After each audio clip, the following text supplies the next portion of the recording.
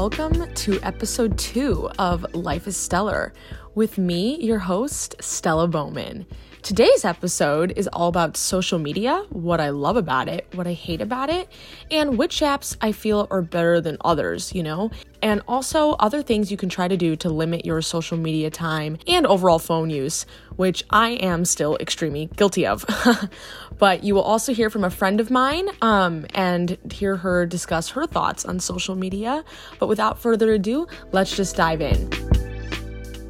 So to begin, I wanted to talk about social media today because in my previous episode, we talked about how fashion is marketed through social media. And I think that this intersects into another really complicated topic about social media and if it's bad or good. Well, I think the obvious answer to this is it's both. It has pitfalls and gems embedded into each platform. So let's start with the things I like about social media first. Social media is great because it's a way to connect with people that you've never connected with before. You can meet new people and do all this other stuff, and you can also share all your own content. Going off of this, sharing your own content and being able to gain an audience from scratch is something that is amazing about social media. That concept of everyone having a chance is something that I think we take for granted about the digital age, and also allows you to express yourself through different mediums that you may have never thought before. Another reason I love social media is the fact that you can be organized on things you never were. Need to make a vision board? Pinterest is for you. Want to find people who love the same movie as you? Tumblr or Twitter is your place. Need to keep tabs on special events and services? Instagram and Facebook can help you with that, as well as marketing your own business or content.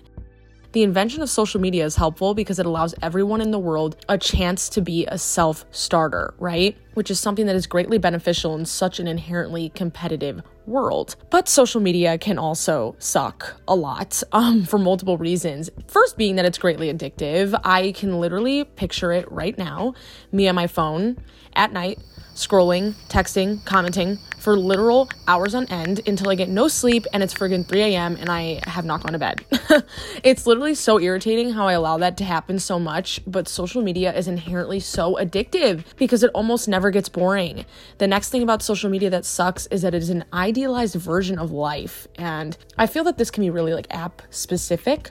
So for example, with Instagram, the pictures we see from celebrities and oftentimes our peers are either photoshopped, face-tuned, have filters on them, and are like this picture perfect version of what we are. I'm guilty of that. My Instagram is 100% I don't face-tune any of my Instagram pictures, but I will remove the occasional blemish or, smooth my skin or any of that stuff. I've done before, and I also put filters on my photos and all this stuff. And while I don't think that displaying your best self online is necessarily a bad thing, it's the consumer that is constantly looking at this that can make it harmful because, you can start to think, well, why don't I look like that? And it's really not real. Another thing that I think sucks about social media is the negativity that can fester on each app. So, sometimes you just don't want to be plagued about the sad things in life going on in the world 24/7, right?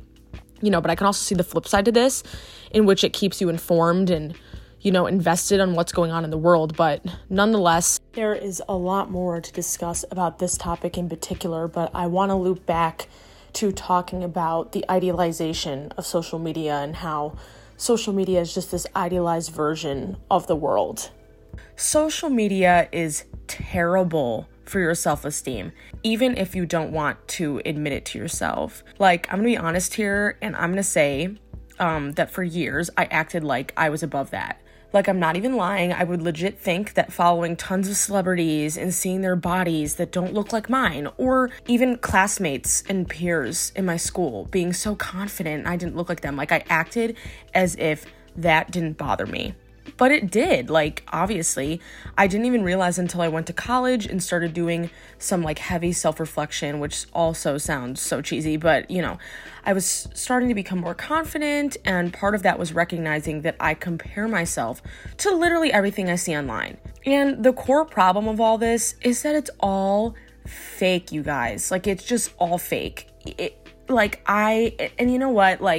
Not that if you want to face-tune your photos, whatever, that's your prerogative, but celebrities will airbrush their skin, edit their bodies, and they also have all this money, and who knows what surgeries or enhancements that they're getting in real life, you know, and not that there's anything wrong with that, because there isn't. Like, that is your prerogative. If you want to get plastic surgery or Botox or filler or anything, like, that is totally your prerogative. But it's like, it's a facade when you're putting it out there and honestly constantly reinforcing that it's real. Like, I think the Kardashians is a great example of this, because while sometimes they will readily admit that they've gotten work done, sometimes they deny other things or kind of like act like the possibility of that happening in the future is not something they would do when they have all this access to beauty treatments and money and stuff like that. So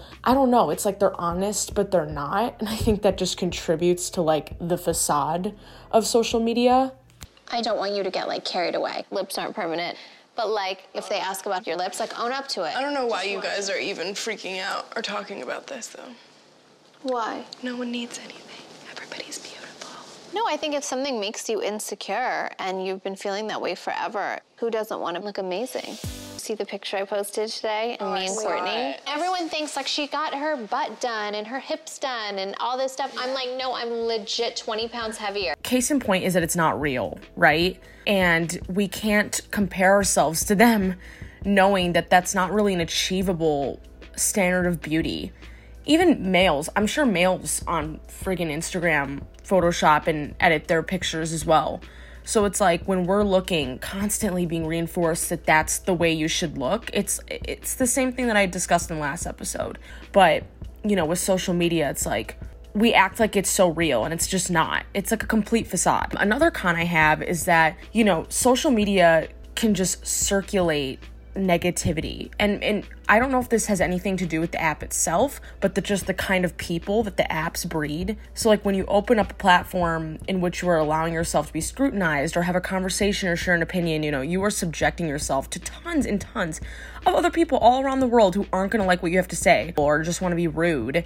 And even peers and whatever, you know, obviously cyberbullying happens. I feel like that's such like an outdated and like stupid term, but it's true. Like people still can be so vile, like online. And you know, I lied because I said that maybe it doesn't have anything to do with the apps, but I also feel like the algorithms that the apps set up make it more easy for you to find like-minded people, but also people who are like polar opposites from you. And I actually learned about this political bubble type thing in my political science class last year. But it's literally like the internet and social media just promotes staying within your own bubble. Okay, while I like hearing from like-minded people, and I think this especially applies to politics, but not just politics, I think with every topic, you know, it's important to know all sides and opinions, not saying that certain opinions are correct or, you know, what have you, but it's like in order to be fully educated and be able to talk about something, I think you should know what the discourse around it is, right?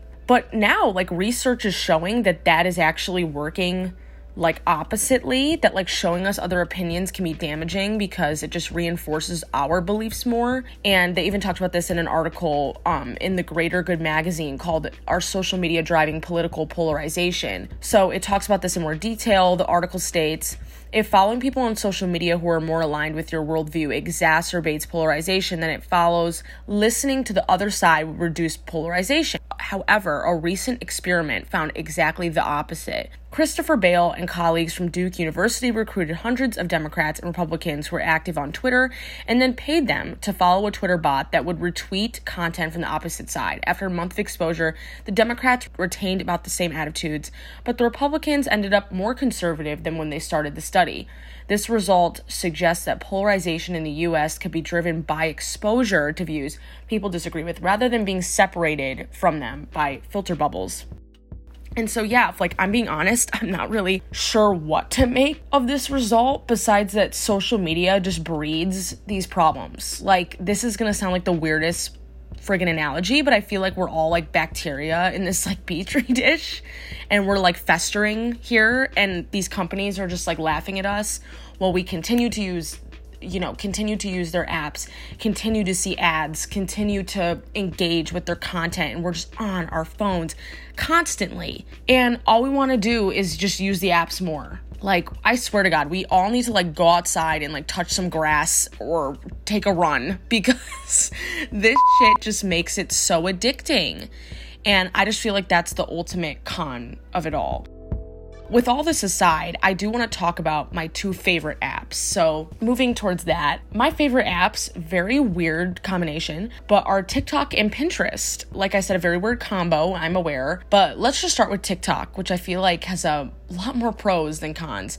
So TikTok, if you aren't aware, is a freeform content app in which you post videos. You have a For You page, so the algorithm tailors your For You page to see tons of videos that they think you would want to see. You don't have to be necessarily following these creators. It's just like gonna give you tons of content, and there's a following page where you can see who you're following and the specific content that they are posting. My feed is tailored to a bunch of interests that I have, and TikTok just like knows what I like, and I feel like my FYP is my For You page is filled with tons of different people of all like races and ethnicities, which is so refreshing. So I really like that it's like diverse. I feel like I don't find that much in certain apps. It always gives me a good laugh. And I also feel like just on a creator side, it's just so accessible. Like literally anyone can go viral the way their algorithm is set up. I literally want to say that the only con I can think of is that it's addicting. And sometimes videos that should be taken down are like educational videos but have controversial topics are sometimes taken down and stuff like that. But I think that that's kind of something that every app needs to work on. But overall, I think it's just better than the average social media app, which is kind of surprising because I really had like an aversion to it at first, but then I like kind of fell in love with it. And then Pinterest. So if you don't know what Pinterest is, it's literally just like the social media app that you can create like boards and save a bunch of pictures to different boards. This helps like, if you're planning a wedding, if you're planning an event, you can kind of create like a little mood board of like what pictures or, kind of what theme you want. I use this app to give me outfit ideas, apartment inspiration, and recipes, and just, I don't know, I never find myself feeling those toxic things like comparing or things like that, like I mentioned earlier when I'm on this app, because I literally feel like I don't know, like it just feels separate. And it doesn't feel like social media. It just feels like I'm like kind of in like a Google search engine for specific things that I like, right? So I'm kind of not really in that social media mindset. And I'm really not even sure if because of this, if I have any other con besides that it's addicting. I could spend hours on that app, and that's like wrong. Like I don't know how I can. So now, with all this being said, this is the perfect segue. This brings me into what we can do to limit our social media time. So I really suck at this, so I don't know who the hell I think I am giving out this advice. I feel like the 2 best pieces of advice that I can give is to delete the app, like whatever app you feel like is not working for you in terms of like, oh my God, I'm so addicted to this, like delete it. Or, because that like scares me, even though I obviously just doled out advice because it works and I have friends who've done it and it works. But you could also, a more tame version of this is to just put a screen time block filter on it. In your settings, you go to your screen time and then you just block the app. I can only use this app 20 minutes a day, and then it'll block it. And then you have to go through this like little thing where you're like, give me 15 more minutes, like let me use it for the day type thing. But it's like one extra step. So you're kind of being checked, right? Like, okay, don't use the app anymore. And even though it doesn't work all the time, like I'll bypass it a lot. Like it helps. It definitely helps. Or as dumb as this sound, you guys, distract yourself in other ways. Like the other day, instead of scrolling through my phone from 9 a.m. to 10 a.m., I got up and did an online yoga class, and then I found myself not looking at my phone for like half the day, right? And it felt really good to like kind of unplug, but I suck because at the same time later that day I scrolled through TikTok for like an hour. But just in general, so I need to really take my own advice, but like, just in general, try to distract yourself with like other things. Even I feel like watching a movie is like better than just being stuck on like social media, right? But yeah, I'm like terrible at this. So I wanted to tap into one of my friends who is great at limiting her social media time. So I asked my friend Catherine a couple of questions about social media. So here she is talking about that. Personally, I think the worst part of social media is that it forces us to make comparisons between ourselves and others all the time. And people only show the best parts of their lives rather than the complexities that come with being a human. We don't get to see the bad days, the sad days, the times when we all need a boost. Usually people only show the highlights of their life on social media. So I feel like it forces us to feel like we have to be positive or living our best lives all the time when that's simply not the case. My favorite social media app is probably Instagram, I would say, or Twitter, because, well, Twitter, I think, is just funny, and Instagram has a lot of different types of content that you can find, which I think is really interesting. I usually look for, like, fashion content or memes or funny videos, things like that.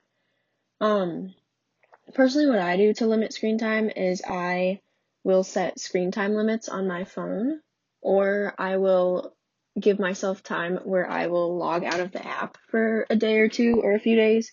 Or there's been times where I've deleted apps for a few months just to give myself kind of a mental recharge. And I would suggest that other people look at adding screen time limits to their phone.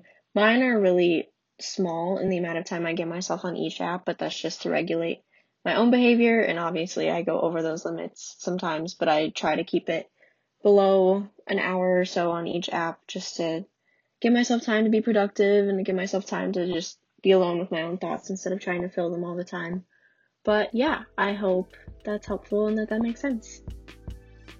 So thank you, Catherine, for sharing your lovely insights about social media and what you do to limit your social media time. I wish I could be more like you, because I certainly suck in this department. But I think the biggest takeaway that I want to take from making this episode, and I hope that all you know after listening to this episode, is that social media is like a big facade, right? Everything you see, take it at face value. Never compare yourself to anyone, and just know that these people who overtake your screen are human too. Don't be mean to others online, and try to keep yourself happy by not letting social media take over your life, right? So much easier said than done, but maybe me highlighting some of this will just make you all, including me, think a little more. Well, thank you to my guest, Catherine, and thank you all for listening. Catch you next week when I discuss a brand new topic that makes life so stellar. Have a happy and healthy day. Bye.